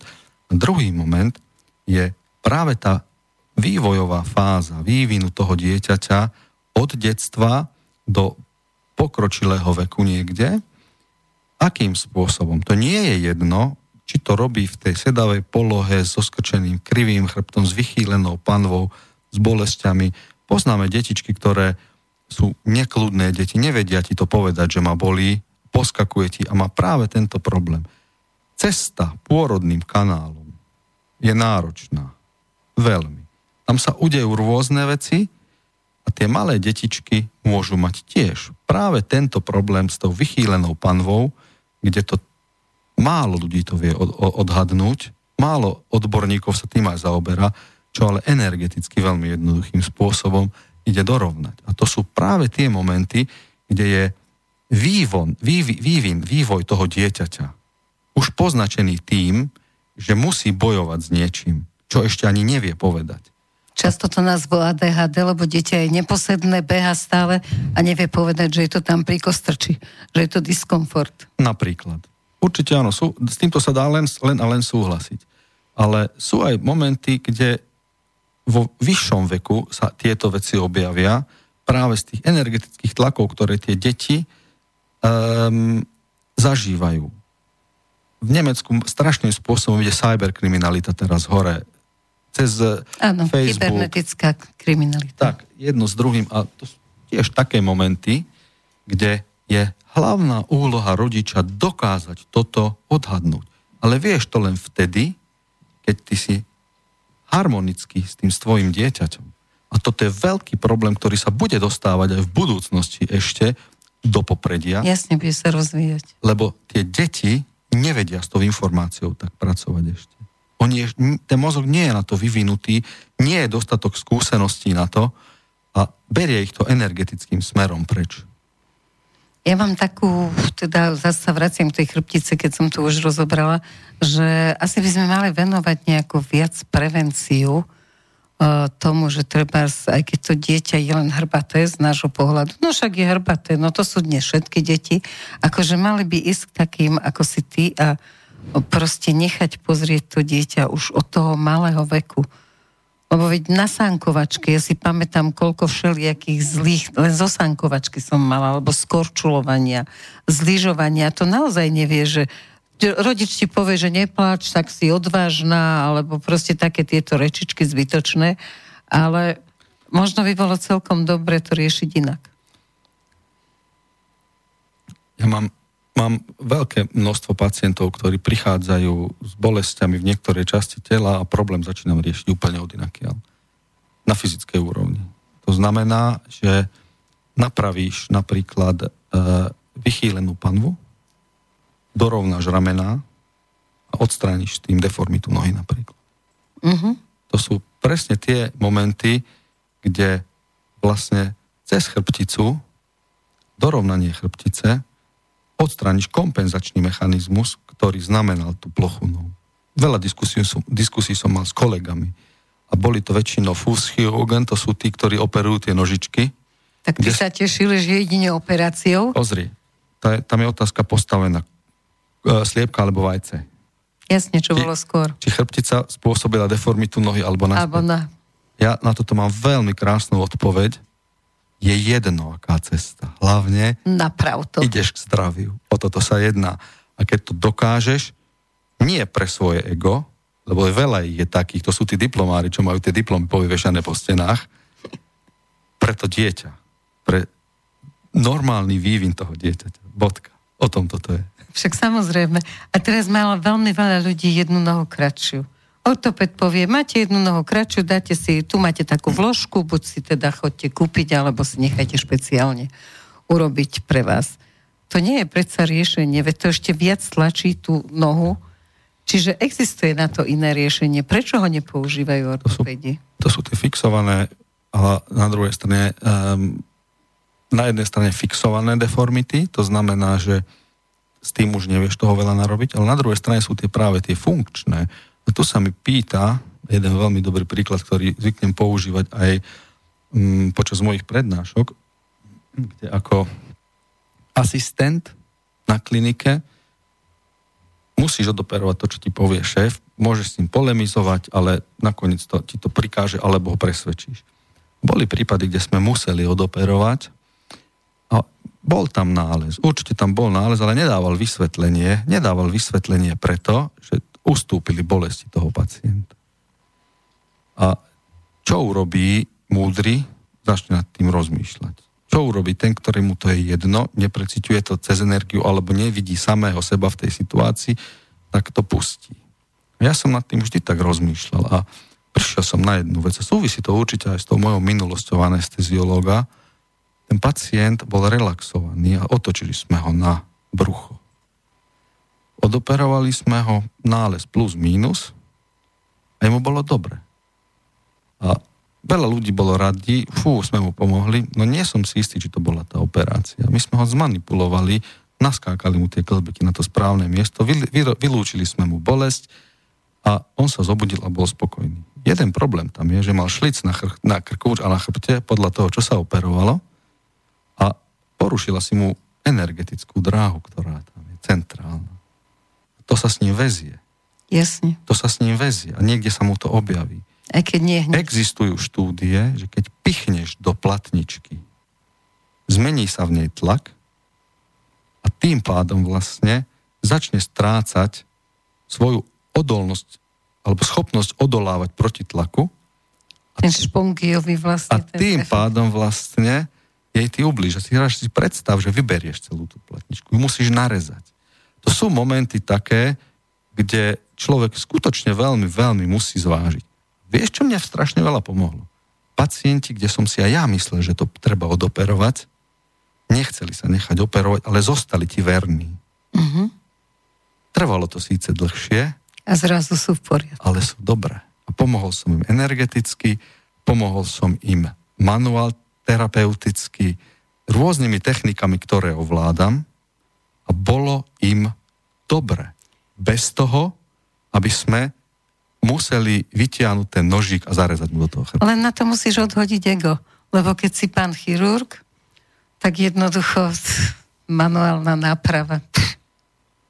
To ťa berie dopredu, vieš, Erika, to je tá vec, ktorá rozlišuje lekára od lekára a ďalšia vec je, to je tá vec, ktorá prichádza asi aj vekom. Na to potrebuješ mať určité skúsenosti a niekde aj odvahu povedať niečo iného a zobrať to riziko na seba, že tá padavá noha sa mu upraví, lebo aj také je. A často je to len vysunutá pánova, tá kratšia noha. No práve to je to, čo som hovoril, že je strašne vysoké percento bolesti, ktoré vyplývajú z poruchy biomechaniky a statiky. To je syndrom... A to je čo, od zlého sedenia, alebo o čo väčšinou je problém s tou panovou? Vidíš, znova nepríde priama odpoveď. Nie je to jeden recept na to. Je tam energetika, je tam psychika, je tam presne všetko, čo sa v tvojom živote odohrávalo. A je otázne, že či nájdeš človeka, ktorý ti dopomôže k tomu, Nemci majú na to pekný výraz integratívnej, to znamená, že vyriešiť ten začarovaný kruh a ako sa z toho dostať von. A keď to nájdeš, tak presne toto je tá otázka kvázi toho samoliečenia, ako si to povedal. Za veľmi veľa ochoreniami pohybového aparátu, a dnes to viem povedať, sa schovávajú práve tieto funkčné poruchy, ktoré v neskoršom štádiu pri dlhodobejšom probléme spejú k tomu, že sa objaví na organické úrovni niečo, kde sa nedá polemizovať s tým, že ten človek potrebuje protézu bedrového kĺbu. Ale keby sa pred 10 rokmi bolo presne to sánkárske poranenie, čo ty hovoríš, toho kolena alebo tej nohy, riešilo inak, že sa mu nevloží do hlavy samému sebe, on sám, MUDr porušenej chôdze s vychýlenou panvou a kompenzáciou a znova sme naspäť pri tej energetickej oblasti, že musíš kompenzovať, až to nejde, chrupavka odišla a tým pádom je odkázaný na to, kde lege artis dostane jednu protézu, lebo zodpovedá všetkým kritériám preto, aby to bolo treba urobiť a zbaviť ho bolesti. A tu musím povedať jeden moment, že je to dôležité aj z toho hľadiska, aby sa trebárs ten bedrový kĺb alebo ten kolenný kĺb vyriešil, lebo stav, keď sa to nevyrieši, prináša ďalší problém na chrbtici a vraciame sa k tým vnútorným orgánom, čo sme hovorili. Bolesť na chrbtici, vychýlená chrbtica, energetické problémy na iných úrovniach, porucha na úrovni vnútorných orgánov a to všetko speje k tomu, že teraz sa dostávame skutočne k tej integratívnej medicíne. Ja som síce ortopéd, srdcom, dušou ortopéd, ale pochopil som jednu vec. Jedine. Integratívne to znamená zo všetkých hľadísk musíš vidieť toho pacienta k tomu, aby si mu dokázal pomôcť. A tam je veľmi dôležitý moment a to je individualita. Nestrkaj nikoho do jedného šuflíka, keď ho tam máš sám ideš ako lekár proti sebe. Vyzleč si ho, ako vravel tvoj učiteľ. Zostane ti tam a bude tebe chodiť plakať a keď to pochopíš, a toto je ten moment, keď to pochopíš, že ty si to pokazil, tak ťa tá energia berie s tebou. No, zase lekár skutočne ako má obrovskú, ja neviem, čo to je vlastne, obrovskú zodpovednosť, ale aj keby ju nemal mať, lebo máme ju mať my sami za seba, ale lekár za tie úkony, ktoré robí, má obrovskú zodpovednosť. A často veľa lekárov pije, čo nie je taká novinka, a nie je to práve tým, že vnútorne si uvedomujú, že prevzali zodpovednosť aj tam, kde teda nemuseli, že proste radšej mali tomu pacientovi ukázať cestu, ako riešiť to rôznymi invazívnymi spôsobmi alebo tabletkami. Ja by som sa na to pozrel z iného hľadiska. To je presne tá parola s tým slonom a s tými slepcami. On možno o tom ani nevie, len preto svoje ego sa púšťa do vecí, ktoré sú pre ňoho veľa. No. A tým pádom vlastne energeticky samého seba dostane do takej situácie, že sa utieka k takýmto momentom.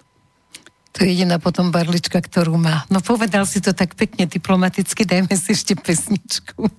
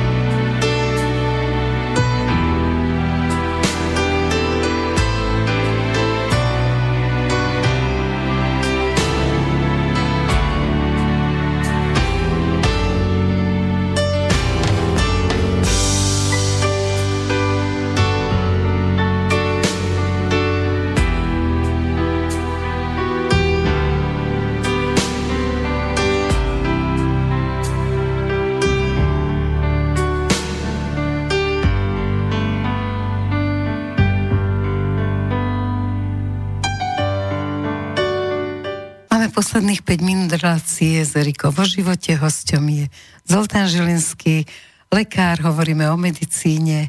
A teraz mám takú otázku. Nechcem, aby vyznela ako osobná, ale lekár má byť odosobnený, Veľa pacientiek je v tej nemocnici naozaj takých rozložených, že sa rady zamilujú do tých lekárov, ale teraz nechcem hovoriť o tomto stave, ale o takom, že či niekedy si to je hlúpo povedať, že mal radšej niektorých pacientov, alebo ti na nich dlhodobo záležalo, alebo by si sa snažil ešte ich niekedy vyhľadať, že ako sú na tom, ako si ty na tom s týmito otázkami intimity a pacienta-lekár. Otázka znie veľmi zaujímavo a odpoveď je, že každý jeden pacient, ktorý sa vyníma do určitej miery z takej tej normy, v tebe zanecháva, či je to žena, či je to muž, či je to dieťa, zanecháva v tebe, pokiaľ si na to vnímavý, určitý signál. A to je tá intuícia, o čom sme sa bavili. A dnes viem povedať, keď sa ku mne po 2 rokoch vráti pacient, pacientka, mladý, starý, pekný, škaredý, ako len chceš, o čom sme sa bavili a v ktorej vyšetrovacej miestnosti som ho videl, toho pacienta. No pekne. A to je práve tým, že sú to prípady tie, ktoré sú pre teba výzvou. A veľmi som rád, keď sa mi vrátia, na tom sa učím.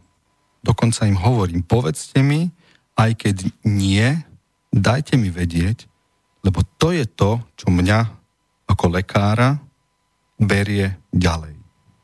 A posúva, áno. A robíte skúsenejším a zdravším. A toto je tá nekonečná cesta, ktorá ma neuveriteľným spôsobom naplňa a robí šťastný. Je to krásne, ale ešte ti skočím do toho len s tým takým praktickým, čo sme pri tom športe nedopovedali, že mnoho detí, ktorí chodia športovať, akože, ja neviem, malí hokejisti, väčšinou na gymnastkách to vidím, majú také čudné držanie tela, také akože tí gymnastky majú tie zadky vytlčené niekde až, tí hokejisti sú zase zlomení dole, akože zohnutí. Tak nie vždy ten šport je len to dobré. Na toto len jeden príklad. V Bremách, keď som bol hore na severe Nemecka, boli majstrovstvá Európy v gymnastike. Mladé baby od tých 13 rokov aj mladšie. Naša klinika robila lekárskú starostlivosť a za mnou chodievali trénerky, dajte im niečo od bolesti. 12-13 ročným deťom. No, tu je problém s vrcholovým športom, tu je problém s poraneniami.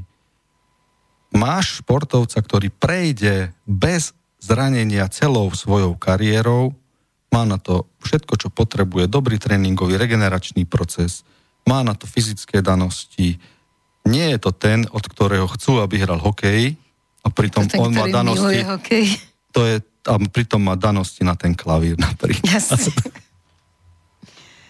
No, takže ten šport všetko nevyrieši, pokiaľ nie je naozaj zase v tej harmonii a s tou láskou k tomu športu. No, vráťme sa k tej intimite. Presne tak je to.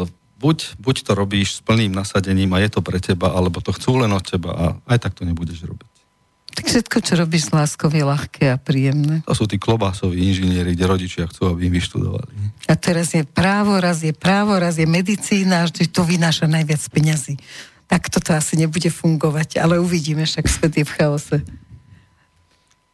Tak máme poslednú minútu. Ty si chcel ešte prirastla k srdcu nejaká pacientka? Jednu pacientku mám, ktorá skutočne mi prirastla k srdcu. Je to jedno 18-ročné dievča s jednou diagnózou, ktorá je veľmi, veľmi závažná, čo sa týka dožívania a prežívania a je to cystická fibróza plúc a potrebuje jeden prístroj, ktorý nie je hradený zo zdravotnej poisťovne, ktorý jej dopomôže k tomu, aby sa jej upravila životná kvalita. A k tomuto by som, ak niekto má záujem, podporiť a pomôcť, na internetovej stránke Slobodného vysielača k dnešnému vysielaniu bude pripojené číslo účtu, kde viete prispieť a pomôcť jednej 18-ročnej dievčine, ktorá u mňa zanechala veľmi zo Slovenska, hej? Slovenské dievča, veľmi hlboký dojem a bol by som veľmi rád, keby sme jej spoločne, nie len kvôli predvianočnému času, ale z hľadiska ľudského dokázali pomôcť. No to boli posledné slova, takže sa rozlúčim s tými, ktorí teda na Štedrý deň nebudú počúvať žiaden rozhlas, lebo my sa ešte s Martinom s vami stretneme na Štedrý deň od tej 6. hodiny do 8. kde si budeme hovoriť nejaké pekné slová, budeme si púšťať pesničky, môžeme diskutovať o všetkom, čo vás zaujíma a čo je v živote krásne, ale možno aj menej pekné. Tak želám vám krásne Vianoce, láskyplné sviatky a hlavne vykročte do nového roku, tak ako to povedal Zoltán Zžilinszky. Vykročte v tej harmonii, tá je asi najdôležitejšia. A s tým, že počúvajte svoje srdce. Dobrú noc. Táto relácia vznikla za podpory dobrovoľných príspevkov našich poslucháčov. Ty sa k nim môžeš pridať. Viac informácií nájdeš na www.slobodnyvysielac.sk. Ďakujeme.